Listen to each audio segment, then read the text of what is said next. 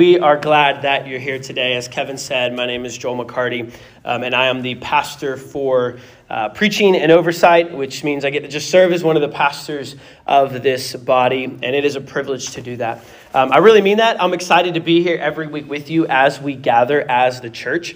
I was reminded this week, we were praying, Kevin and I and Blake, just praying for you guys as a body by name, and I was just... As I focused on that and thought about that, I was reminded how privileged I am to just be a part of your lives and to be able to just get to be a part of your highs and your lows and everything in between. And so we're honored that we get to be a part of your lives.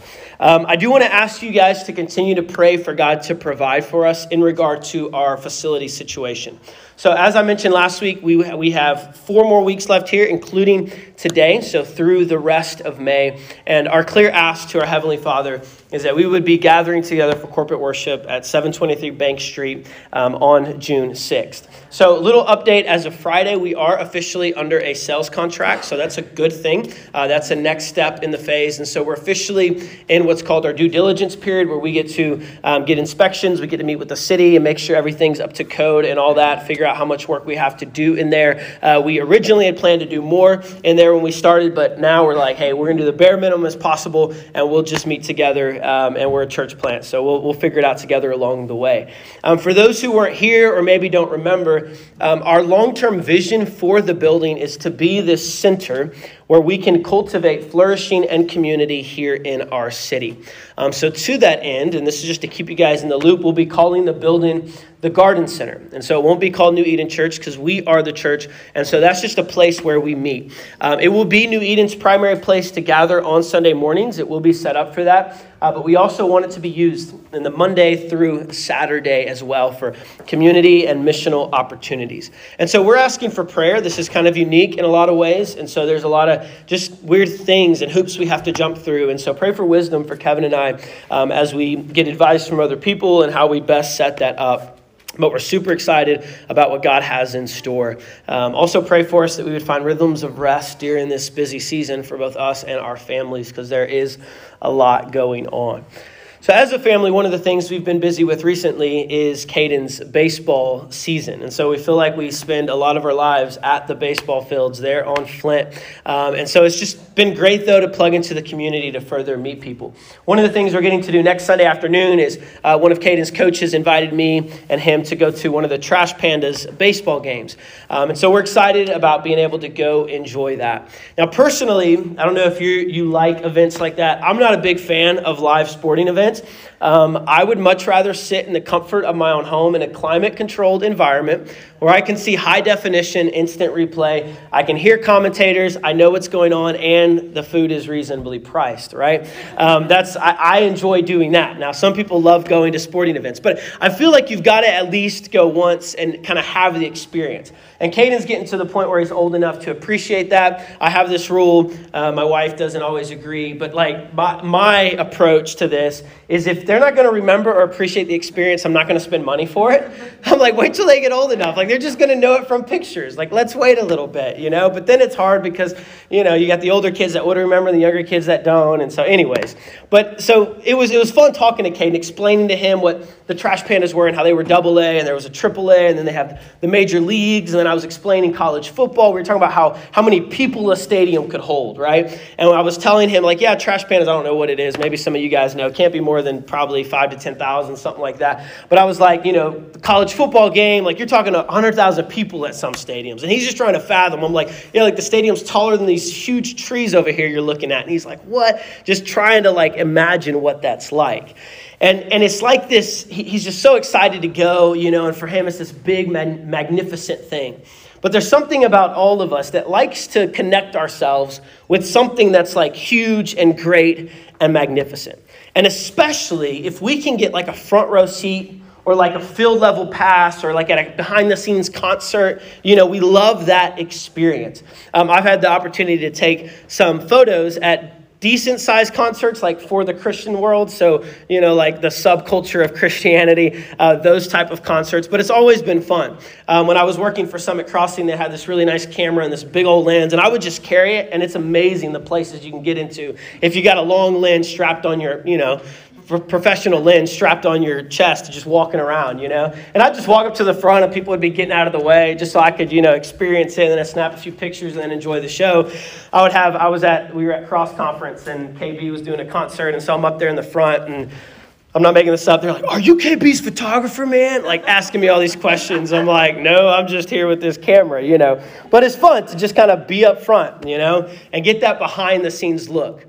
Today in our story, the disciples, specifically two of them, Philip and Andrew, and then this little unnamed boy, are both going to get this kind of behind the scenes look, this insider access to something much bigger than just a sporting event or a concert. They get to take part in this massive miracle that Jesus does. And he's doing it to set up an important conversation that's going to happen in a couple weeks. We'll see that then. But as you heard read, our text today is going to come from John chapter 6, verse 1 through 15. If you want to follow along in the scriptures, we should have it on the screen if everything goes smooth. But for many of us, if you heard the story read, if you were listening to Kelly as she read it, you've probably been pretty familiar with the story, more than most. The story is a very common one. It's the only miracle of Jesus that's recorded in all four Gospels, Matthew, Mark, Luke, and John. If you grew up in a church setting, it's probably one you heard in Sunday school, right? If you're just like this little boy and you give the little gifts that you have to Jesus, he's going to take those gifts and make them really big and it's something miraculous, right? And unlike some Sunday school lessons we heard growing up, that's actually not far from the point of this story. It's not that far off. Some I look back and I'm like, what were they telling us? Like, it totally missed the point of the story. But this one, it's not that far off. But as we dive deeper, I think we'll see that even though God uses this little boy, there's an even bigger hero to our story, and that's Jesus himself. So there's three things we're going to see about Jesus during our time together today. So first, we're going to see the compassion of Jesus. We're going to see his compassion. Secondly, we're going to see the patience of Jesus. We're going to see how patient and kind and loving and gracious he is. And then to end it, and it's kind of the driving point of the story, we're going to see the provision of Jesus. The provision of Jesus. So first, let's look at the compassion of Jesus. Quick review. If you remember our story, we ended last week with this monologue from Jesus about who he was, about he talked to these group of religious leaders that were frustrated with him. They wanted to persecute him. And then after that, sometime after that, we're not told when, but in John 6:1, we heard read, our story picks up with Jesus around the Sea of Galilee, or the Sea of Tiberias for the Gentile audience reading the Gospel of John. So this is away from Jerusalem, up north. Jesus, as we've seen at this point, has been performing many miracles and signs and healings. And even though some of the religious leaders are really getting frustrated with him, as far as just the common people, they seem to still be very intrigued by this Jesus guy. What's going on? At this time, culturally, they've been looking for a political Messiah. Someone to come overthrow the oppressive Roman rule that was there at the time. They're looking for someone like Moses did when he freed the nation of Israel out of Egypt years ago. And so this guy seems like a good fit, right? Jesus, he's a pretty powerful guy. If I want somebody to lead my army, seems like a good fit. And so this crowd, you probably have a general mix. You have those that are enthusiastic, that are all in about Jesus. And then you probably have some that are kind of sitting on the fringes, wanting to see the show, maybe a little skeptical even. And then you probably have everything in between, right? But this crowd begins following him, and the crowd's growing at this point. And in verse 3, we're told that Jesus, because these crowds are following him, he breaks away for some rest to just get along with his disciples, his closest 12. Now, most likely this was for the purpose of rest. We see Jesus do this a lot in the scriptures. It's also for him to commune with his Father and also for him to teach his disciples, kind of more one-on-one, to talk about what's going on in his kingdom and in the world. And so there he is spending this time alone. And not long after, this crowd comes again towards him. It was almost like this cat and mouse type game where the crowd would come, Jesus would get away, and they're like, where'd he go? Like, let's find Jesus. Oh, we heard he's over here. Let's go find him. And so the crowd's coming towards him, and he sees this massive crowd of at least 15,000 people, we're told later in the text. Huge crowd coming to see Jesus. That's where our story really gets going today. Look at John 6:5. It says, when Jesus looked up and noticed a huge crowd coming toward him, he asked Philip, where will we buy bread so that these people may eat. So Jesus sees and notices, I love that language, when Jesus will notice something. He notices the crowd coming towards him, and he stops what he's doing, even though he's trying to get some rest and have a little bit of time away, and he addresses their immediate need. And this is where we get to see the compassion of Jesus on display. Now, I want you to think about this. Jesus knows the hearts of men, right? We've seen that already in John. He knows that many of the people in this crowd, not long after this, they're going to leave. They're not going to like his teaching. We're going to see it in a couple weeks. He also understands that many of them are only after the show. He's also trying to get away for some much needed time of silence and solitude, but he kind of sets that all on hold so that he can deal with the immediate need of this massive crowd. Now, the low estimates of the size of this crowd are around 15,000 people. As I said, this wasn't just a few people. There's a huge need here. But Jesus has compassion on them. We're told in one gospel that he looked on them and saw them as sheep without a shepherd.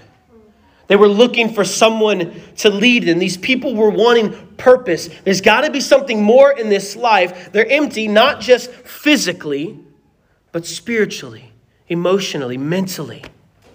They want something more. And I love this because Jesus has compassion on them. And when we find ourselves empty and we find ourselves in need, this is also how Jesus deals with us. He cares about our hunger, both physical and spiritual. And when we have to understand this, Jesus does deal with like the big cosmic stuff in the world, but he also intimately cares about the need that's staring you right in the face. He's not too big to care about your daily sustenance. He's compassionate, and he sees and he notices your struggle just as he did the need of this crowd. And I love this because Jesus not only sees, but he initiates. He didn't wait for the crowd to come to him and say, hey, Jesus, we're hungry. We know you turn water into wine. We know you're pretty powerful. Can you do something about it? No, he starts the conversation. He takes the first step. He brought up the subject. And I love when the Spirit does that with us. Sometimes it's painful because we don't even know we have the need. But the Spirit initiates. And so he asks Philip this question, showing that he's compassionate and that he cares. But I also want you to see something else in this question. See, Jesus could have just waved his hand, spoke a word, right? He's got the power to do this, had a thought, said a silent prayer to his Father, made food appear for all these people. But by asking Philip this question, and by involving not only Andrew, but this little boy, as we're about to see, into this journey, he's inviting them into his process in the world. He's inviting them to have a behind-the-scenes look with what he's about to do so that they might be caught up in the story of God and see themselves as playing a part. He doesn't want them to just get dragged along for the journey. He wants to patiently and lovingly form them into who they were created to be, into his own image. And this is where we begin to see the patience of Jesus. We saw his compassion. Now we see his patience. Look at verse 6 and 7. We see the motivation behind this question. He asked this to test him, Philip. He was testing Philip, for he himself, Jesus, knew what he was going to do. Philip answered him, 200 denarii worth of bread wouldn't be enough for each of them to have a little. So Jesus asked Philip, where can we buy bread for everyone? We're told he asked Philip the question to test him. So Jesus is inviting him into this process. This isn't a testing like we often think of where you're trying to like catch someone in a trap, right? Tempting them or baiting them to mess up. That's not what's going on. This is Jesus helping Philip grow. This is Jesus creating a moment. Jesus knew what he was going to do. He's creating this moment that Philip will look back on for the rest of his life. And it would grow him in faith. He would remember God's provision, and not only his provision, but the patience that he had with him. But in the moment, Philip doesn't understand all that. So he gives this, if you look at it, it's really actually a snarky response, right? It's something that I would say if Jesus said this to me, because I'm pretty snarky. 200 denarii was approximately 8 months of wages. So nobody's just got that laying around. So 30, 40 grand in today's money. So he's like, hey, even if we've got like 40 grand, Jesus, that's like $2 to $3 per person. That's like a little snack meal. Like, even if we had that, which we don't, but even if we did, it's not enough. So he's getting kind of snarky with Jesus.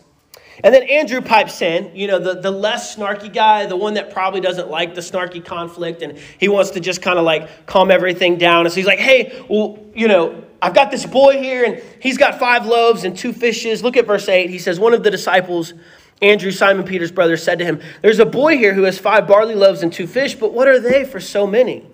So no better in faith, but a little better in tone, right? So he's like, hey, we've got these 5 loaves and 2 fish, but, I don't know how that helps, but at least I'm not being snarky about it, right? That's the best I can do. We don't really know how this boy gets brought into the conversation. I hope that, he had Andrew's consent to give away his lunch, and Andrew wasn't just like, hey, well, here's a boy here. He's got a lunch. I don't know. And the boy's like, what? But it seems as if the boy, is just freely giving up his lunch. Like, I don't know. Somebody needs it. There's an adult. Sure, we'll give it away, right? But he also, as he brings this food, he also shares the same hopelessness that Philip had, right? Again, just a little better tone. Remember, at this point, the disciples had seen Jesus do a lot of amazing things. But here's the thing, they hadn't seen Jesus work in that exact way, and so they didn't know if he could. They struggled to believe that Jesus could work. And Philip and Andrew, like many of us, when faced with a seemingly impossible task, immediately turned to earthly solutions instead of divine ones. They turned to logic, like we often do, where we run ourselves ragged, trying to figure out how are we going to solve this problem in front of our face, in our own strength or in our own power. I know that's normally my first reaction when I see a problem. I'm like, man, I'm a pretty creative person. Like I like to come up with creative solutions, right? And God has granted us the ability to use our brains and our minds to creatively solve issues. But for me, I know when I move from doing that, participating with what God's doing in the world, to then taking the full weight of the problem solving on my own. And you know how I know? Because I'll find myself lying awake at night, tossing and turning, worried about how my kids are going to turn out and what I need to do to make sure that doesn't happen. I get anxious about the church or our building situation. I wonder if you all are connecting with each other, if you feel loved. I worry about how members are doing as we know of certain needs that you have. And I can put that on my shoulders and just with earthly solutions try to figure it out. And I love because the Spirit is so patient to graciously remind me of how much I need him in those moments. And it's almost like as he brings the problems to my attention, he's doing it just to see if I'm going to try to figure it out on my own. The problem's already there. He's not creating it out of thin air. It's just brought to my attention. And when I try to figure it out on my own and I finally come to the end of myself, sometimes snarky, maybe sometimes better tone and just hopelessness, and I finally give up, he just takes charge. And he does it in our story today. You know what he does in verse 10? Make the people sit down. Jesus just starts taking over. He's like, fine, all right, cool. Go make the people sit down. And he just takes over. Like he does his thing. I love it. And the disciples just get a front row seat to that. And we in our lives, when Jesus takes over, we just get a front row seat and we're like, oh my gosh. Yeah. Like no one gets credit in this story but Jesus. But he's so patient as he does his work. Because you know what? In other gospel accounts we read, and even in some translations of John, you know who he tells to pass out the food in a moment? The disciples. They didn't have the faith. He does his work, he takes charge, but he's like, hey, I'm still going to let you play a part. You're going to get to come along for the ride and be a part of the journey. They get to be a part of the process of God's work, even though they question the power of God. And I love this because Jesus uses the very thing Andrew doubted could work. The 5 loaves and the 2 fishes. He could have just used something totally other, but he uses it. And it's like when we come up with a sorry earthly solution for the problem we're facing, sometimes God will take that and multiply it to where it works out. Right? And of course, when that happens with me, I like to take credit. Like, what a great idea, man. Wow. Right? It's like if Andrew was telling his grandkids one day this story and he made himself the hero of the story. He's like, man, we didn't know what to do. Jesus was flustered. And I was like, bro, here's 5 loaves and 2 fishes. And he was the hero of the story instead of Jesus. Like, how ridiculous would that be, right? Like, when we take credit for things that we just are like getting along for the ride, that's how ridiculous we look. And I'm just as guilty as anybody. But Jesus is so patient and kind to let the disciples and this little boy be a part. This little boy, John references that he had barley loaves. This would have been what the poorest of the poorest people had. These weren't these massive fluffy loaves that we think of either. Fish were likely tiny too. This wasn't any more than it would take to feed this young poor boy for lunch. But Jesus takes what he has and he multiplies it to abundance. And we know the story. Jesus sits the crowd down. He gives thanks, and then he multiplies the loaves and the fishes to the crowd. We saw the compassion of Jesus, the patience of Jesus, and now we see the main driving point of our text, the provision of Jesus. This is where this has all been building. Look at verses 11 through 13. Then Jesus took the loaves, and after giving thanks, he distributed them to those who were seated. So also with the fish, as much as they wanted. When they were full, he told his disciples, collect the leftovers so that nothing is wasted. So they collected them and filled 12 baskets with the pieces from the 5 barley loaves that were left over by those who had eaten. So 15,000 people, massive crowd. I don't know if you can imagine that. He gives thanks to his Father, and he multiplies the loaves and fishes to an abundance of food. Like, this is an incredible amount of food. Imagine if I told you, hey, I need you to plan food for 15,000 people. Like, think about the logistics and planning that would have to go into making that possible. And imagine if I told you you had to have plenty for everyone. Enough for seconds and thirds and fourths for the middle school boys, right? Like, this is how much food you have to provide. This was over and above. Philip was snarky. He picked a ridiculous amount of money it would take to feed everyone just a small snack. And Jesus gives them what John says is as much as they wanted. Like, they got to eat as much of this great food as they wanted. This wasn't like when your school or youth group like threw a pizza party, right? And you come through the line and you get in first because you think you want to get plenty. And they say, all right, only 2 slices for the first round. We got to make sure we've got enough for everyone. And that was after they'd already cut all the slices in half again, right? After they got the pizza from the store. And so you got these 2 skinny slices and you're like hoping there's some left. It's like, take as much as you want. Like, they're just throwing out food, getting to be a part of what God's doing. Abundant and above, eat your fill, feast on what God provides and enjoy it. And even on top of that, there were 12 baskets full.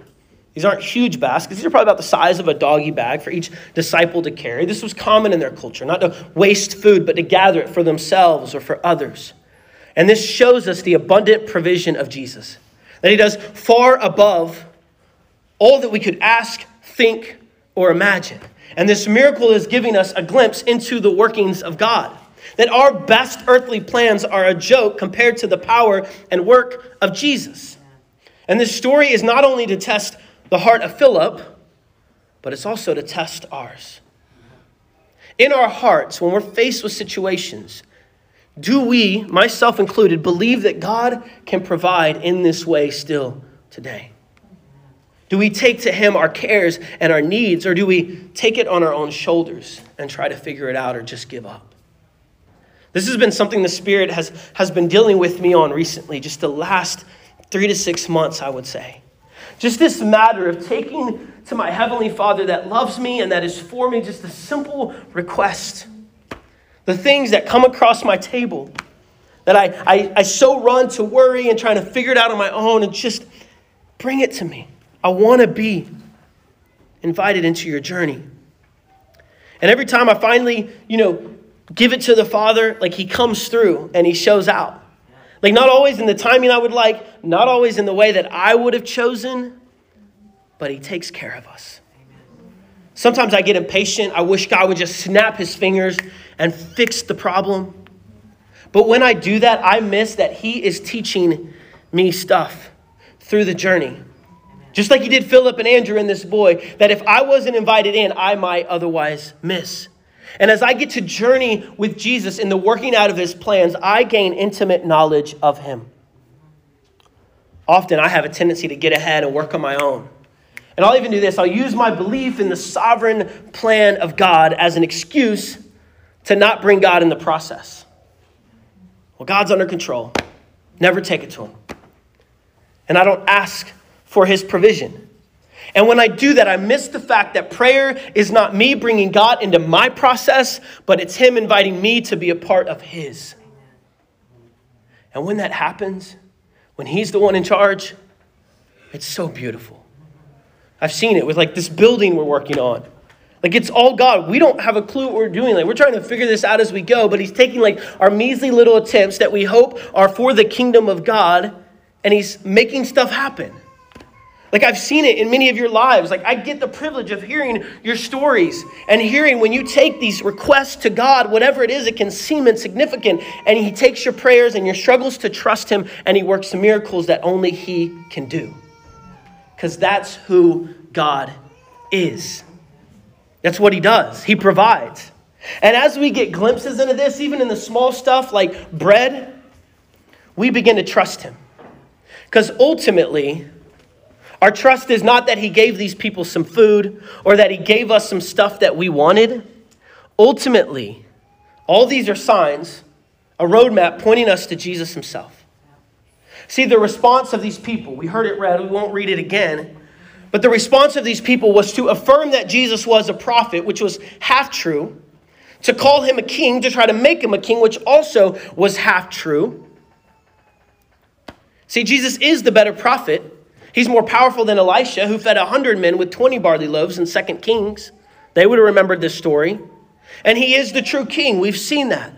But this crowd of 5,000 men wanted to take the power and provision of Jesus and misuse it for their own purposes. That's one reason this number is mentioned. That's the number of men that they would have needed to make up the amount for an army, to begin to fight back the powers that be. And they were ready to go. They just needed a leader.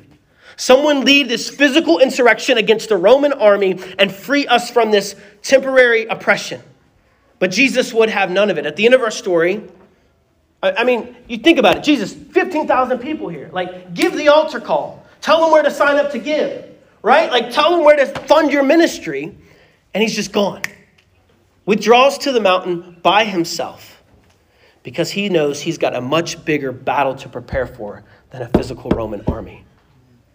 See, he does deal with all physical needs, and he will. But there's so much more happening. Jesus came to give us so much more than just some bread and fish. Ultimately, he came to give us himself. It's not just a little boy that provides, it's the very Son of God. That's what we see in the cross, where he offers up his perfect life as the once-for-all sacrifice for sinful hearts. It's still why we take bread every week and break it to remind us of the body of Jesus that was broken as he was the Passover lamb offered up to free us from our enslavement to sin. And he's the true bread that he offers us, you, no matter who you are, no matter what you've done. He says, come and feast, and there's plenty. There's plenty. There's abundant, because where sin abounds, grace much more abounds. There's nothing you've done. There's not a mistake you've made that his grace cannot cover. And there's more than enough for everyone. And as he gives himself over to death on our behalf to rescue us, he does trust his Father's plan perfectly. He gives up his own life.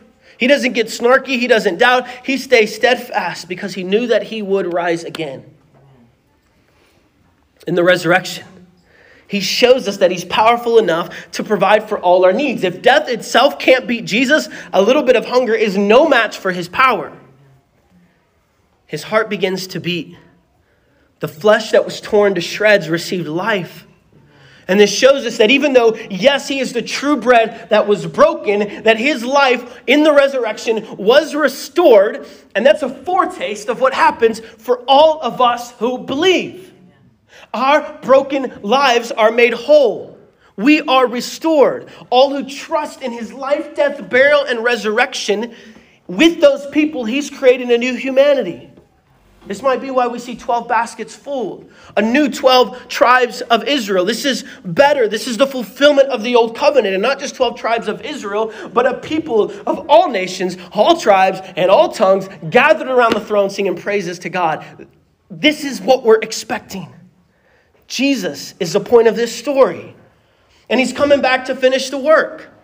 Like, yes, we experience brokenness, but one day we will experience his true provision in its holistic fullness, physical, emotional, mental, and spiritual, both individually and corporately. And when he does, like, we're going to have the best meal ever with our King.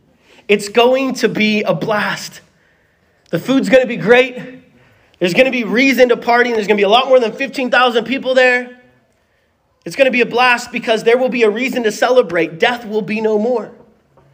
There's this prophecy of this meal in Isaiah 25, 6 through 8. We're told there's going to be enough for everyone on an even better mountain that's more green than the grass we saw in our story today. It says on this mountain, just try to get this vision. The Lord of armies. You can talk about the commander, the chief, the Lord of armies, not just a physical army. He will prepare for all the peoples a feast of choice meat, a feast with aged wine, prime cuts of choice meat. I'm amen it right there. Fine vintage wine. Come on. On this mountain, he will swallow up the burial shroud. There'll be no need for it. The shroud that's hovering over all peoples, because we know what death is like. The sheet covering all the nations. When he has swallowed up death once and for all, the Lord God will wipe away the tears from every face and remove his people's disgrace from the whole earth, for the Lord has spoken. And when this commander, when this king, when this prophet speaks, his word comes true. The final provision will happen.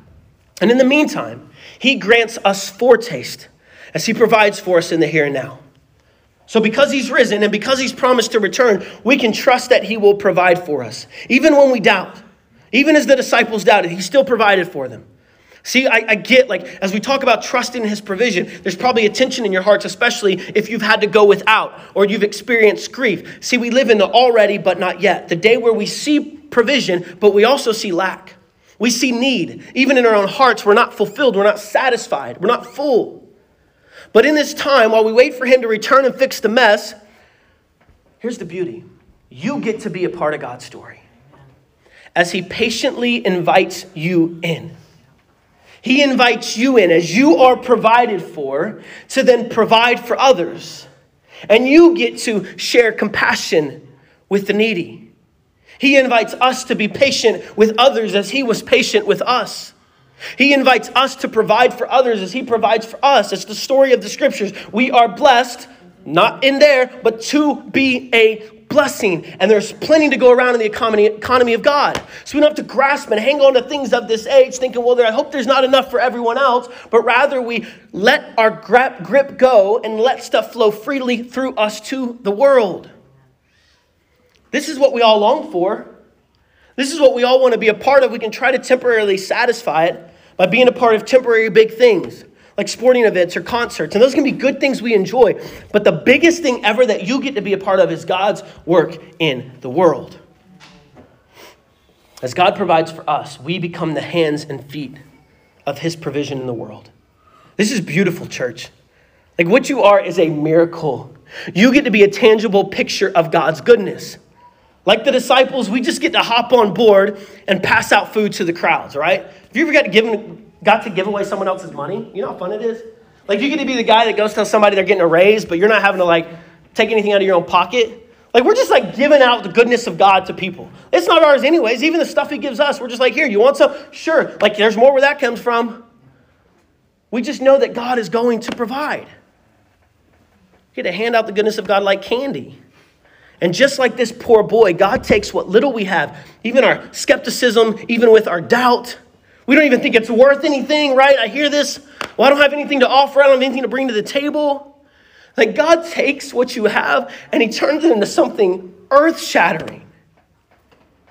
And it's through the everyday stuff that we think is measly and worthless.